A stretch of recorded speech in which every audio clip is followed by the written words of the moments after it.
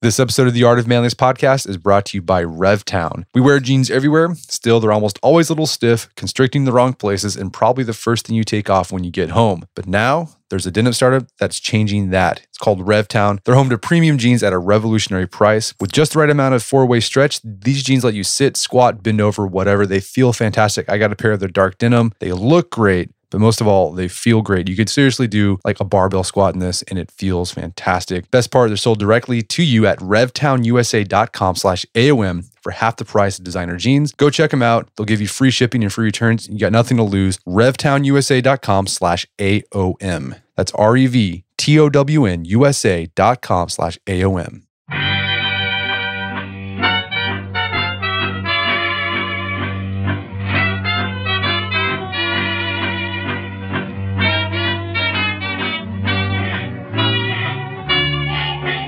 Brett McKay here, and welcome to another edition of the Art of Manliness podcast. And we all want to feel like our lives matter. To find this kind of significance, we often think in macro terms about our overarching purpose and values. Such reflection is certainly useful, but what are the smaller building blocks that will get us to those goals? What are the things we can do to live more purposefully on a day-to-day basis? My guest lays out 10 such habits in his latest book, Make Today Matter. His name is Chris Lowney. He started his vocational life studying to become a priest before discovering it wasn't for him and shifting his ambitions to the corporate world, working first as a managing director at JP Morgan and now as a consultant and keynote speaker. Today on the show, Chris and I discuss tactics gleaned from both his experience as a Jesuit seminarian and as a business leader that can help you live each day with more meaning. Chris explains how to keep your most important values at the forefront of your mind, how to approach each day with bravery and heart, and how looking for little ways to do good deeds, expressing gratitude, and lead others in a positive way will all add up to a life that matters. After the show's over, check out our show notes at aom.is/maketodaymatter.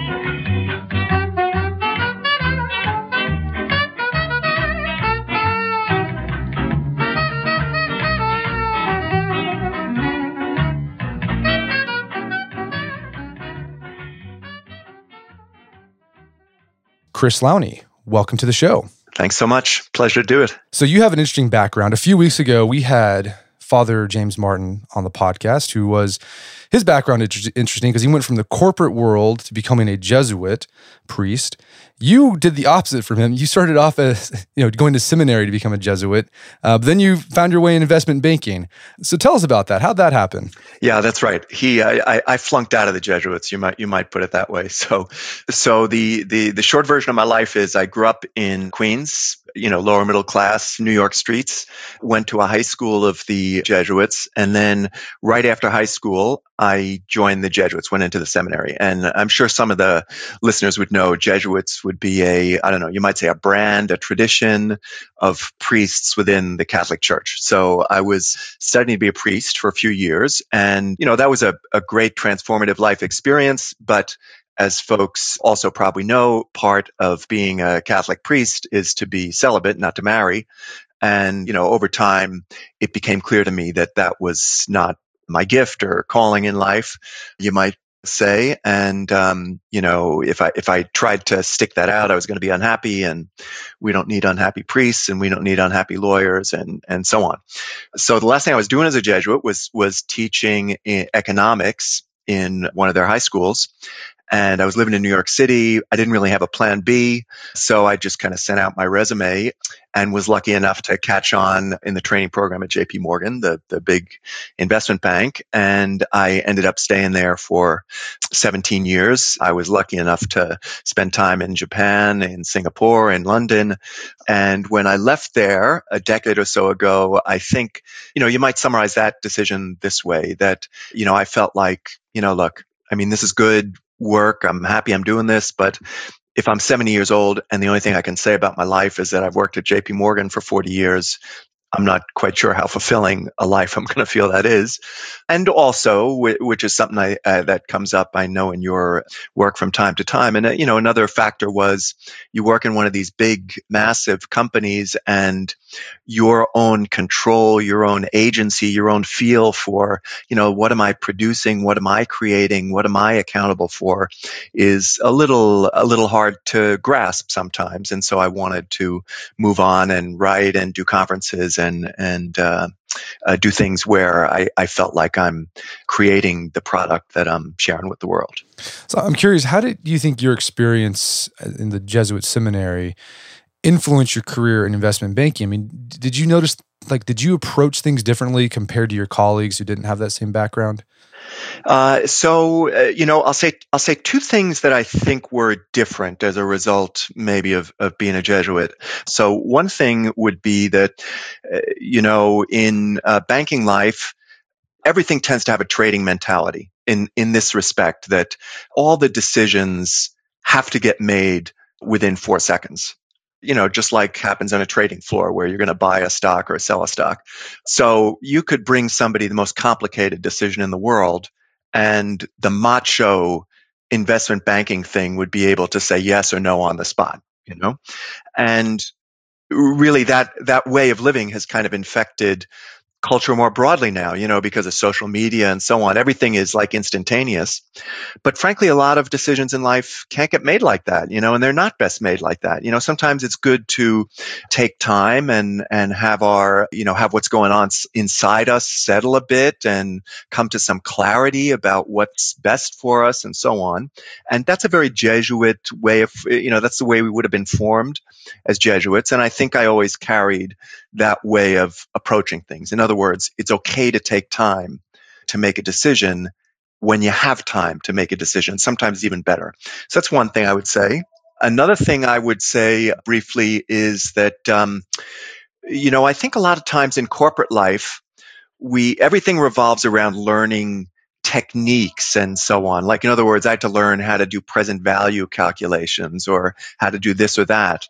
And one thing that corporate life never focuses on is what's ultimately the most important thing. Who are you?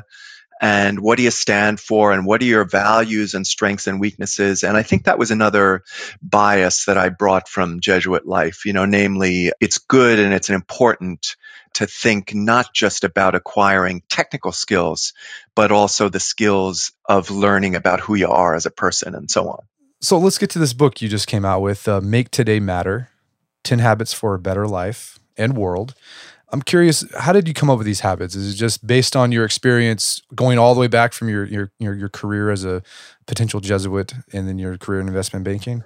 Yeah. So, maybe I put it this way. So I do a lot of leadership seminars, at either corporations or universities and so on. And one of the things I often say to folks is, you already know it. We already know what good leadership looks like and what crappy leadership looks like and so on, because we've all had experience of people who've mentored or taught or coached or managed us, and we've seen it in action. And so, the way I assembled the book in some ways was just to think back about moments and people who had very much impressed me in my own life with their ability to kind of live each day well, and a lot of the stories, a lot of the habits came almost right away. It didn't take me much time to think about them. I mean, there are people who've been quite impactful for me. So I just cataloged mentally some folks who'd made a deep impression on me, and then tried to extract, what is it that sort of crystallizes the way they go about doing things that I think could help me and could help the rest of us. And one guardrail I gave myself in putting it together was that I was interested in bite-sized, how do you do it every day kind of stuff, because I feel that part of the challenge of the 21st century here is that, daily life is this utter maelstrom, and there's way too much going on. And we all have to process too many stimuli every day, whether social media or television or whatever the heck it is. And it tends to kind of distract us and draw us off course. And I tend to feel with a lot of people, the problem in life is not really that they are pointed in the wrong direction. Most of us kind of know where we'd like to go and who we'd like to be. Rather, the problem is that daily life's craziness and distractions and nonsense kind of distract us and pull us off course. So I was interested in habits that really boiled down to, how do I do it today? How can I make my daily life better? Not so much, let me think of these visionary, long-term, aspirational kind of things. So before we get into the habits, you start off the book arguing that people need to first figure out what matters in life. And you said just earlier that people have a general idea of the direction they want to go in life, but I think it's even harder now to figure that out. You have all these books and courses on how to find your life's purpose, and that's kind of that's a challenge we have in the modern age when people aren't embedded in communities or institutions. Like if for your case, if you're a Catholic priest, like, well, I just do this thing because that's what Catholic priests do. Or if you are, in a family that is a trade, has a history of trade, well, I just do this trade because that's what my family does. Nowadays, like, you can choose whatever you want to be and whatever purpose you have. So what do you think is the approach on figuring out what matters and what direction you're going in your life when you have all these choices to choose from? Yeah. Yeah, first of all, I think the way you tee up the question is exactly right. When you talk about the fact that, once upon a time, we, cultures and societies were much more homogenous, and there was kind of a way, this is the way we do things in this neighborhood or in our ethnic group or in our religious group and so on. And, now we live in a much more diverse world, and that's wonderful. It brings a lot of joys and blessings. But it also makes everything in life way more complicated in terms of coming to judgments about what's the right thing to do, what's appropriate, how should I live, these kind of things. And one of the things that always haunts me in that regard is I remember once, some years ago, reading an interview with a guy who had pioneered, a chief executive had pioneered a world-changing merger, and he had recently retired, and he made a comment basically like, I had gotten to the age of 60 and realized I didn't know anything about the essential questions in life. And I went on and I felt like I have to go on a journey. I have to find myself. And, good for him for coming to that conclusion and going on that personal journey. But I guess the point I want to make is if you start making it 60, good. But man, way better if you start at 20, 25, 30, 35. And in a way, that was the early part of the book. And the question you're getting at is, how do we start to engage in that challenge of figuring out what sense of purpose and what matters and so on? And, what I like to say to people, what I say in the book is, I feel like you got it better than you think you do. We kind of know. And what I say to folks is, forget any big, fancy, year-long, horrible, difficult process. Take out a piece of paper now. Sit for 15 minutes. 1 hour is no good. And just for a few minutes, answer whatever question resonates with you along these lines, like, what matters? Or how will I measure my life? Or how do I want to be remembered? Or what are the most important things I should stand for in life? And maybe even write down a few quotes that are meaningful to you as a human being. A couple of the ones that come to my mind are, never do to another person what you yourself hate. Or, to give away as much love as I've received, whatever it is. And just take some minutes to do that. And I feel like for the great majority of us, those big guiding principles actually come pretty quickly and clearly. We've kind of had them in the back of our mind, and it's just a matter of bringing them to the forefront of our consciousness. And then, the ongoing life trick, and we'll probably talk about this later in our conversation, the ongoing life trick is to keep reminding yourself of it, even every day. Because, we're going to get constantly pulled in different directions and constantly pulled off course. And the last thing I'll say about it is, you teed up the question in terms of sense of purpose. And a lot of times people think of purpose in terms of a job. Like my purpose is to be a nurse or a teacher or a parent. And, for a lot of us, we're going to be doing lots of different things now in the course of a lifetime. And so when I think about purpose, those kinds of questions, I would prefer to steer people toward, a set of principles or values that are going to stay with them throughout the range of occupations they might have in a normal lifetime. I mean, look at my life. I've already done a number of different things. I'm going to do more things. So my purpose was not to be an investment banker or a writer. My purpose, I would say, is to, be a person who in the course of a life gives away as much love as has been given to him, for example. Well, let's talk about that remembering, because I think that's the hardest part based on my experience. I've done those exercises where you sit down and like, yes, I know what matters, but then when you get in the workaday of life, you forget it. I think, was it Plato? Going back to your philosophy major, and you'd probably study these guys as a seminarian too, their ethics. Plato was really big on we're just trying to remember things, right? The whole point of life is to remember the stuff that we already know, and if we forget, that's what leads to, I don't know, a disordered life. So what's your solution? How do you remember those things once you realize what they are? I'm going to jump out of the order of the book because I think the conversation is really pointing us that direction, and talk now about one of the very last things I talk about in the book. And I say to folks, because this is one of the disciplines I was taught, that every day we ought to take a couple little mental breaks. So let's imagine once at the end of lunch, once before I'm going to bed or on my way home from work, and, take 5 minutes. If you can't manage 5 minutes, take 3 minutes. 2, I don't care. But just a couple of minutes where no social media, no phone, no music, no nothing, just you and yourself. And I say to folks, just do 3 things, remind yourself why you're grateful as a person. And remind yourself of, we've been talking about sense of purpose, or what matters to you, or what's important, or what values you want to stand for, why you're here on earth. So anything like that, just bring that to mind.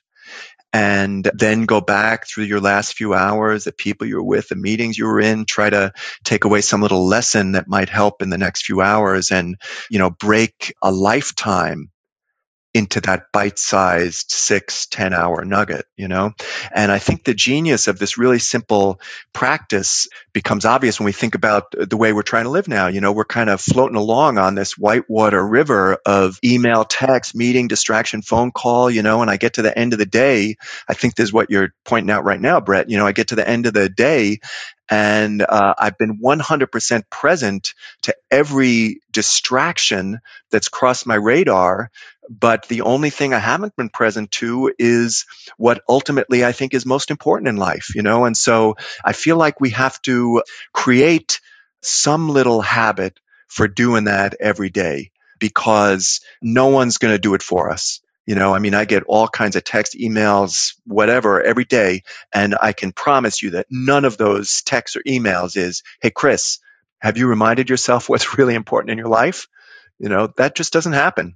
And so we have to create that habit, that routine for ourselves, to help keep pulling us back every day to our anchor or our North Star, or however we think of those things that are most important to us. So this is an adaptation of the Jesuit examen, correct? Yeah, exactly. So that, like the Jesuits call it examen, which, is the Latin word for examining, like you examine yourself or your conscience in this case. But, I feel like Jesuits love these arcane Latin terminology that doesn't mean anything to the rest of us anymore. So I feel like part of what, one of the things we need to do with these wonderful human and religious and spiritual traditions, some of them that are thousands of years old, is maybe try to find ways to translate some of those insights into language that makes sense to us nowadays who don't have these kind of backgrounds, So for example, you use the word examine. That's right. That's what Jesuits would call this practice. When I talk to people, I usually say a mental pit stop, because everybody knows what a pit stop is like. And I think that's a more intuitively accessible way of referring to it for a lot of people. And also, by the way, it takes it out of the religious. I learned it in a religious context, but what you and I have just been talking about has nothing to do with my religious tradition or anybody's religious tradition. Somebody who has no religious tradition could absolutely do what we just spoke about. All right, so just to recap, it's remind yourself what you're grateful for, remind yourself of your purpose, and then look back in the past few hours and see how you're doing there and what you can do better, basically. Perfect. And I think this is an important point to make, and you talk about this in the book. The benefits of the exam, you might feel something the first time you do it, but really the effects are cumulative, right? I think one of the problems that people have with sort of self-improvement, they think there's gonna be this one thing. If they just start doing it and right away, they're gonna see a change and their life's gonna be just 100% better. You might do this for 5 minutes and you might not feel anything, but if you do this for weeks, months, years, I'm sure that you'll notice a change then. Yeah, absolutely. Amen to that. I mean, I totally believe that, and sometimes when I talk about this, I mean, an example I use is Alcoholics Anonymous, like the Alcoholics Anonymous, the basic idea is if you have if you have trouble with alcohol, that you can't control yourself, that you would never drink for the rest of your life.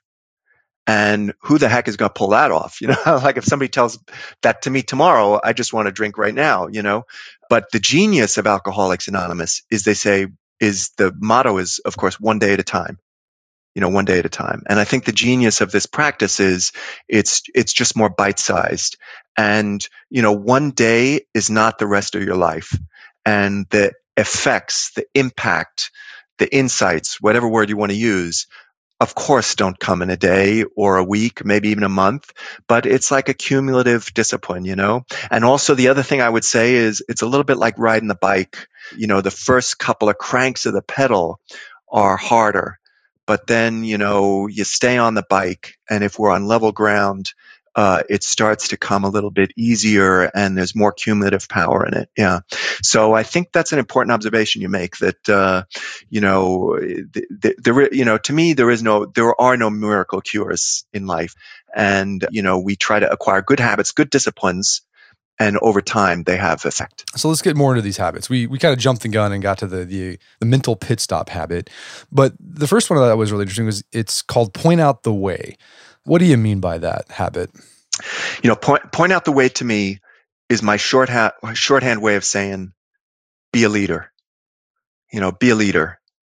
And a lot of times if I do a seminar or a conference or something, I ask people to think of the names of leaders. And intuitively, people think like, I don't know, Barack Obama, Oprah Winfrey, Pope Francis. They think of uber famous people, and nobody thinks of their own name. We would consider it immodest to think that way.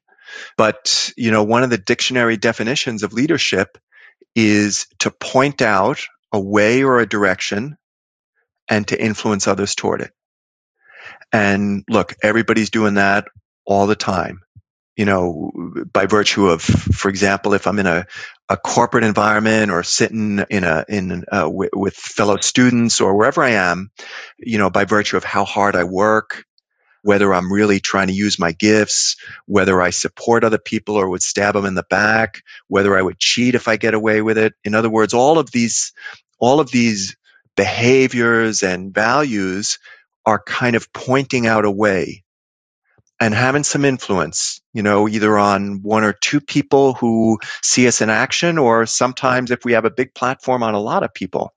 So that first habit of pointing out the way is really inviting people to think about the fact that, hey, pal, my friend, you have a leadership opportunity and responsibility now.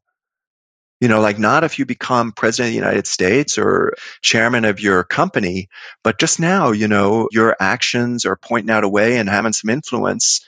And so please keep that in your mind and think about what way you would be proud to point out by your behaviors and actions. We're going to take a quick break for a word from our sponsors. All right, when it comes to our wardrobe, our underwear is probably the last thing we think about, but an uncomfortable pair of underwear can ruin your day. It's chafing, riding up, everything's not separated on there, so it's just always having to adjust yourself. Saxx Underwear has revolutionized the underwear game. First, it starts with the ballpark pouch. It's revolutionary. Keeps everything separate down there. No more friction, chafing, etc. No more having to adjust yourself. It's fantastic. This comes in handy, especially on a hot and humid day like we've been having in Oklahoma lately. Also, they use quality materials, moisture wicking, so dry and cool. Favorite pair, Kinetic Boxer Brief. Check it out. It's a game changer. Got a special offer if you want to try Sax underwear for my podcast listeners. Sax underwear's got the limited time deal. Get $5 off plus free shipping on your first purchase. You have to use promo code manliness at checkout. So this is what you got to do. Go to saxunderwear.com. That's Sax with 2 X's. SAXX underwear.com. Promo code manliness for $5 off plus free shipping on your first purchase. Again, saxunderwear.com. Promo code manliness. Check out the Kinetic Boxer Brief. Also by Harry's. Harry's founders know that a great shave comes down to great blades made with sharp, durable steel that lasts. That's why they make some of the highest quality blades in the world, priced much lower than the leading brand. And they'll even give you a full refund if you don't love your shave, as long as you let them know within 30 days. Got a special trial offer for you if you want to try out Harry's. This is what I've been using for a long time now. They've created a $13 trial set that comes with everything you need for a close, comfortable shave. Weighted ergonomic handle, 5-blade razor with lubricating stripped and trimmed blade, rich lathering shave gel,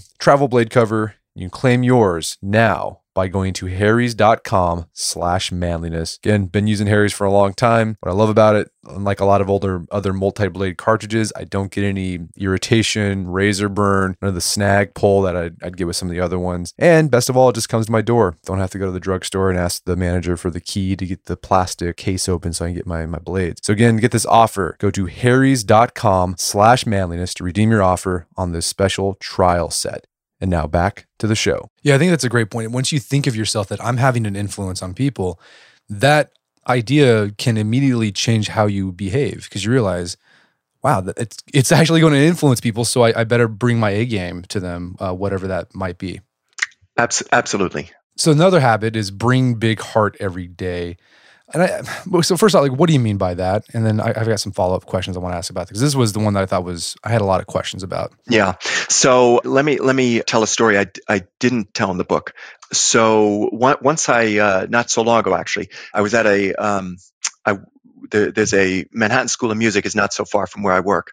And it's this wonderful place where, these folks in their late teenage years or college age years, a very high level of musicianship, are learning to be great musicians. And you could wander into the street and hear them, do their little recitals and so on. And one day there was a master class taking place for piano students. And this guy, and so these students would come in, and their technical skills were fabulous, but sometimes their playing, at least in the mind of this master who was coaching them, was a little robotic. And an observation he made was, do you know what the word virtuoso means? And we think of virtuoso as meaning excellent, of course. He's a real virtuoso. But part of this master teacher's point was that part of the root of the word virtuoso is just being brave. And his point was, you just need to go for it in your playing. You have the technical skills, but what you're not bringing enough is your heart, your spirit. You're going for it. You're taking a little risk. So in a way, that's the core of the idea I was trying to get at in that chapter, namely that people who are really effective every day are somehow really trying to live every day and not just drifting through it, not just going through the motions, but whatever they're doing, they're trying to bring their best selves to, their best gifts to. And, I know that is not, I don't mean to over romanticize what that looks like or feels like. So I've written a few books, and people sometimes ask about what is good preparation for being able to write a book. And without joking, I say to them, something, having worked in a big company, having worked for the man for a lot of years, is good preparation. Because one of the things it taught me is every day you got to show up. Some days you're bored. Some days it's just not coming. Some days you don't want to be there. Some days you feel a little bit sick or off.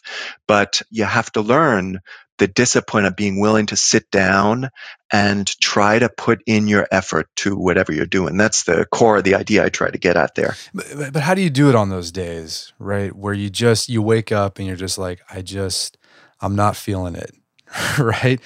And and it could be like not just about work, but it's like your family. You're just like, I don't want to. I just want to sit and do nothing. So how do you overcome that tendency to just be passive and not be, live boldly, live bravely? And again, like you said, we're not trying to. You don't need to like change the world, but just like live life, right? Yeah. How do you overcome that? So look, so I have a couple of ideas about that. But let me say this first as a preliminary before I say those ideas. First thing is, if I thought I was the exemplar of how to live every habit I write about in the book, I would have written about a book about myself, not about these other people. So I think, the first thing I want to say is I wrote the book for myself too. It's not like I have all this stuff figured out. I'm also trying to learn the very habits I'm championing to other people. But having said that, here's a couple of things that cross my mind. I did, the title of the book uses the word habits. And I use that for a reason, because I think habits and discipline are important. I mean, it's not sexy, but I think it's important.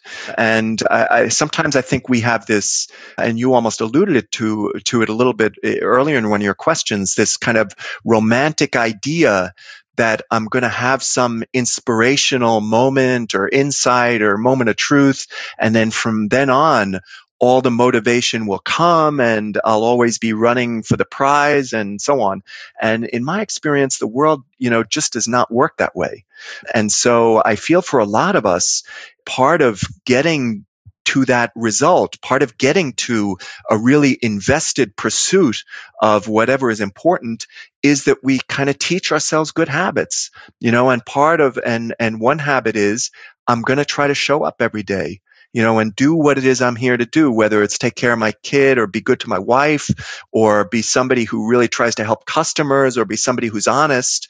I'm going to try to work hard to do that every day and get myself into the habit. So that's the first thing I would say. But the second thing I would say is, you're right. I mean, some days it is just absolutely not there. And I have always found the motto of the medical profession to be strangely relevant to every other life. Some people may know that it's not actually in the Hippocratic Oath, but it's sometimes said that the first motto of a doctor is first, do no harm. And, sometimes that's the best you could settle for today. Like, in other words, I know this is not going to be a winning day, but let me at least see if I could do no harm today, do no harm to the people I love. I don't mean physical harm, but you understand my point, not say the thing that's going to be hurtful to my spouse or not treat my kid in such a way that's going to be punishing or harsh or not make life a pain in the ass for my colleagues. That's the best I'm going to be able to accomplish today is doing no harm. And if that's the best, that's okay too. Right. I think it's also important, you're gonna have seasons in your life where it's like super productive, and there's other seasons where there might be a lull, and that requires patience, and you just keep plugging away, and eventually you'll get that mojo that comes back for whatever reason. Yeah, and let me actually, if you don't mind, let me say something about that too. One of the quote that's always been very helpful to me in my own life is from Kierkegaard, the Danish philosopher, and he had this line: "Life must be lived forward, but can only be understood backward." And in other words, what he was getting at is, and absolutely, I felt this way. There were times like I'm a Jesuit and now I'm kind of discovering this is not where my calling is in life. And where is this going? And am I going anywhere? Am I making progress? And going forward, we got to live like that. In other words, it's not always clear where the next year will bring me, or that things are going well, or that I'm making progress. So we have to live like that. But I would say in my own experience, and especially now that I have a few years under my belt, when I look back over my life, I get a more reassuring feeling of, something, actually, it has made sense. And, even those periods where I wasn't sure I was getting traction, I can now see I was learning something, and it was helpful to me in the long run. So that idea has always been helpful to me, at least, in helping to keep me moving forward in these times where, as you say, it doesn't feel like I'm getting anywhere or I'm learning anything or I'm accomplishing what I want to accomplish. So you devote another chapter to like competition and how it can sometimes sap the satisfaction in life. But it's sort of a paradox because competition can actually be really engaging, right? It's motivating. It feels good to win. But when can that feeling, that positive feeling, turn into something that's negative? Yeah. So, to illustrate what you're getting at when something that's positive could feel negative is, so as we've discussed, I worked in investment banking for many years, and for a while I was a managing director. So I would have to, give people their bonus checks at the end of the year. And let me tell you something, to do that in an investment bank is an experience everybody should go through in life. And it is not a pretty experience, because you'd be given checks to people for these huge amounts of money sometimes. And you'd feel like, oh man, I mean, we have such undeserved good luck. We should be thrilled. We should be so grateful. And in fact, the way it would play out would be, it would be kind of grim. I mean, many people would not want to show if they were happy because they were already sort of positioning themselves for a year from now. And other people, they would kind of be okay. But then an hour later, once they start to hear what other people seem to have made, then they'd become all unhappy. And, I use it to illustrate this reality of once we fall into that trap of living our whole life in comparison with other people, that is a total sinkhole for negative energy and unhappiness and everything else. Whether it's comparing the size of a bonus or how many likes you get on Facebook or whether my house is bigger than yours or whether I have less wrinkles than you do, any of that crap, once we kind of live by comparison, it's deadly, because there's always going to be somebody you could find who has more or who is doing more. And sometimes there's a frame. One way of thinking about it is instead of approaching my life in a competitive way or a comparative way, I might think of my life in a contributive way. In other words, I'm not here on earth to compare myself to you and to outdo you. I'm here on earth to contribute to something, whether first to my family, of course, to making people feel loved and grow and reach their own potential, then to my community and my colleagues and so on, and when we can kind of steer our heads more to this contributive way of thinking, I think it's a formula that could bring a little more satisfaction, when we're stuck with a very comparative way of thinking. You mentioned competition. Let me say a word about that. I mean, you're right that and it is kind of paradoxical that to compete does lift our game, and make us better. I once heard this. I wish I invented this myself. I don't know if it's true, but somebody once made a comparison for me of the words competition and rivalry. I have no idea if this is true, but I'll say it anyway. And their idea, they etymologically, what they were explaining to me was that competition has more the sense of what we do together and we lift each other's game. By competing in the race with you, it forces me to be the very best I can. Rivalry has more the etymological sense of drinking out of each other's river or sharing the same river or something. So it's more like a fight. The point is not that competition makes me better. The point is rather that I need to beat you. And that's where the troubles start. And so I imagine the way you shift from this comparison to contributive mindset is through that daily practice that you do. Yeah, good for you. Absolutely. Because, how often do I forget what I just told you about every 3 hours? Because this is what life is, huh? I mean, I see that somebody I know has been very successful, even a friend of mine. And I know that the good part of me, all I want is to celebrate their success. But there's a little part of me that gets a little bit resentful, also, and I'm ashamed to admit it. But I mean, I think that's part of what being human is like, that we screw up and we're not our best selves all the time. So yeah, I mean, to kind of commit to this practice of, okay, look, I'm going to try to take a couple of minutes every few hours and pull myself back on track so that I can hopefully reel myself in before my craziness of resentments or competitive spirit or greed or status concern or lust or whatever the hell is the nonsense, takes too firm a grip on me. So another habit you have is give away your sneakers. What do you mean by that? So that's a story that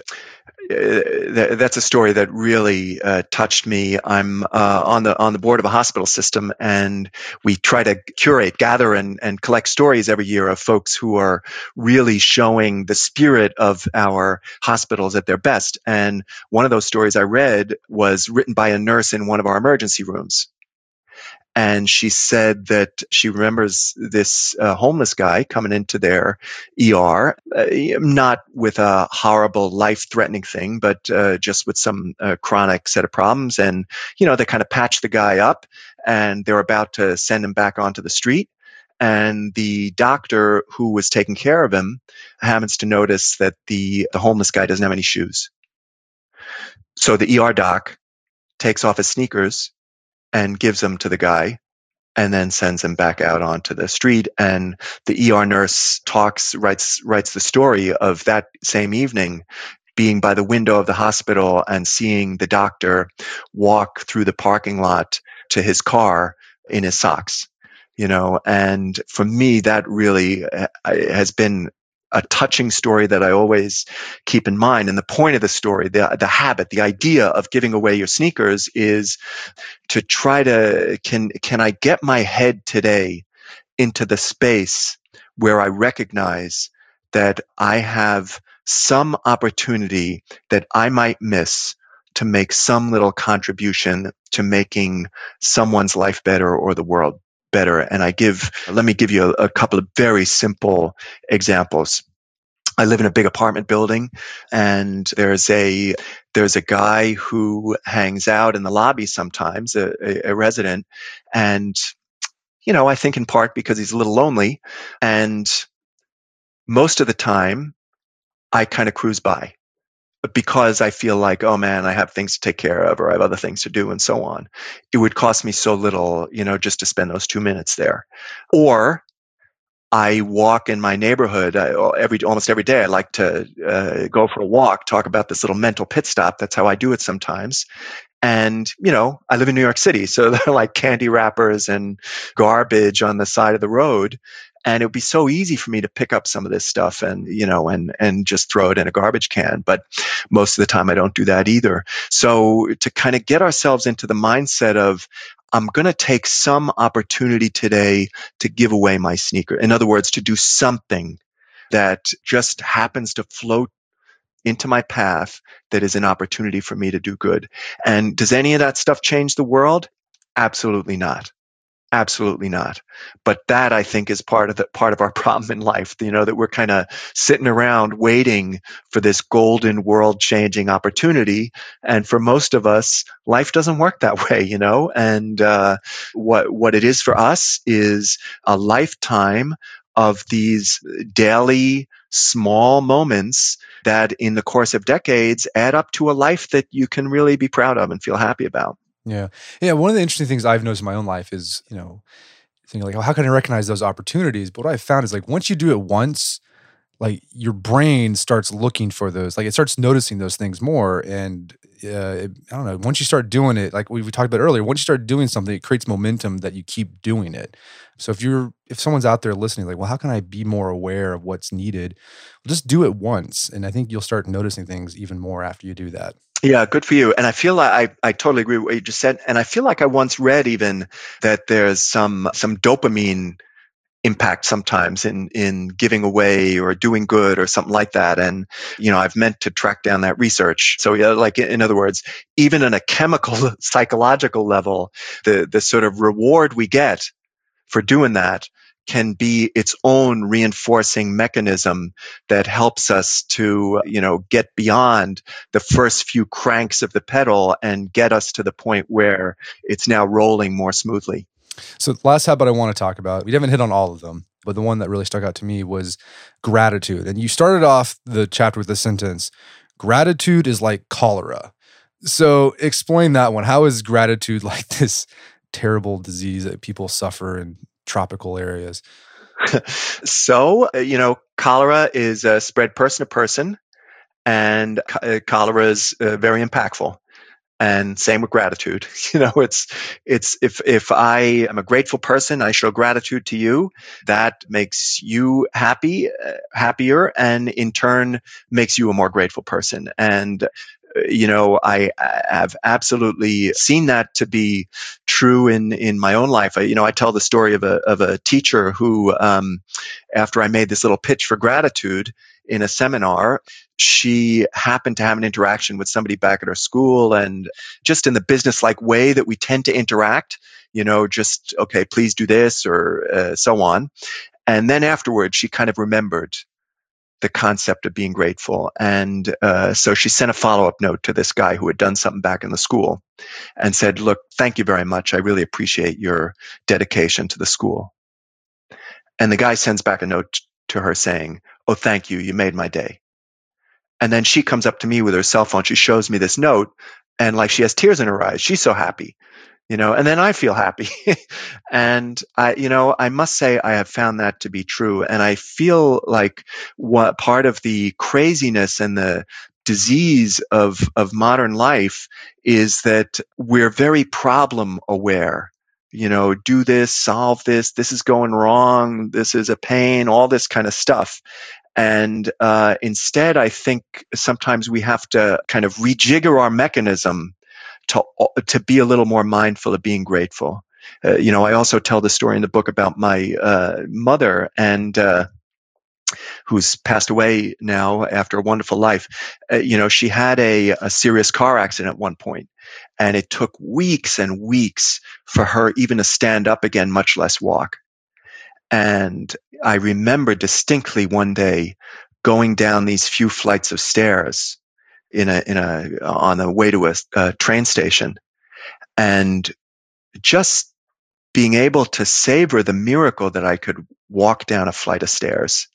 And I mean, I don't mean to be overly romantic, but I mean, it's true. I mean, there's so much that we have that we take for granted. And, the research, the positive psychology research teaches us that people who are grateful, they end up being happier. They end up just naturally wanting to exercise more. They end up being more productive.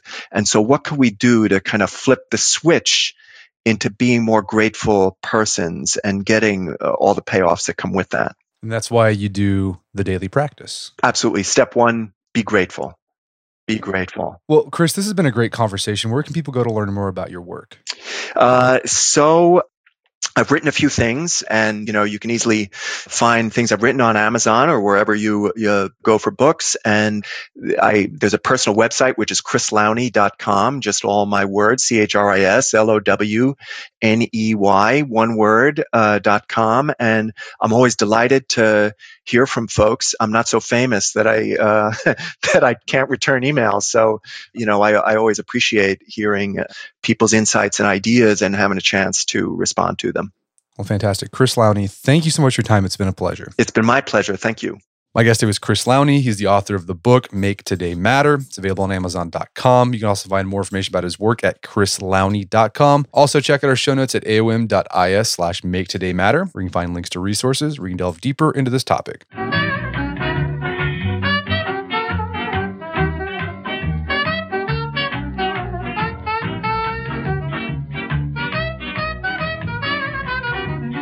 Well, that wraps up another edition of the Art of Manliness podcast. For more manly tips and advice, make sure to check out the Art of Manliness website at artofmanliness.com. And if you enjoy the show, if you got something out of it, I'd appreciate it if you take a minute to give us a review on iTunes and Stitcher. It helps out a lot. As always, thank you for your continued support. Until next time, this is Brett McKay telling you to stay manly.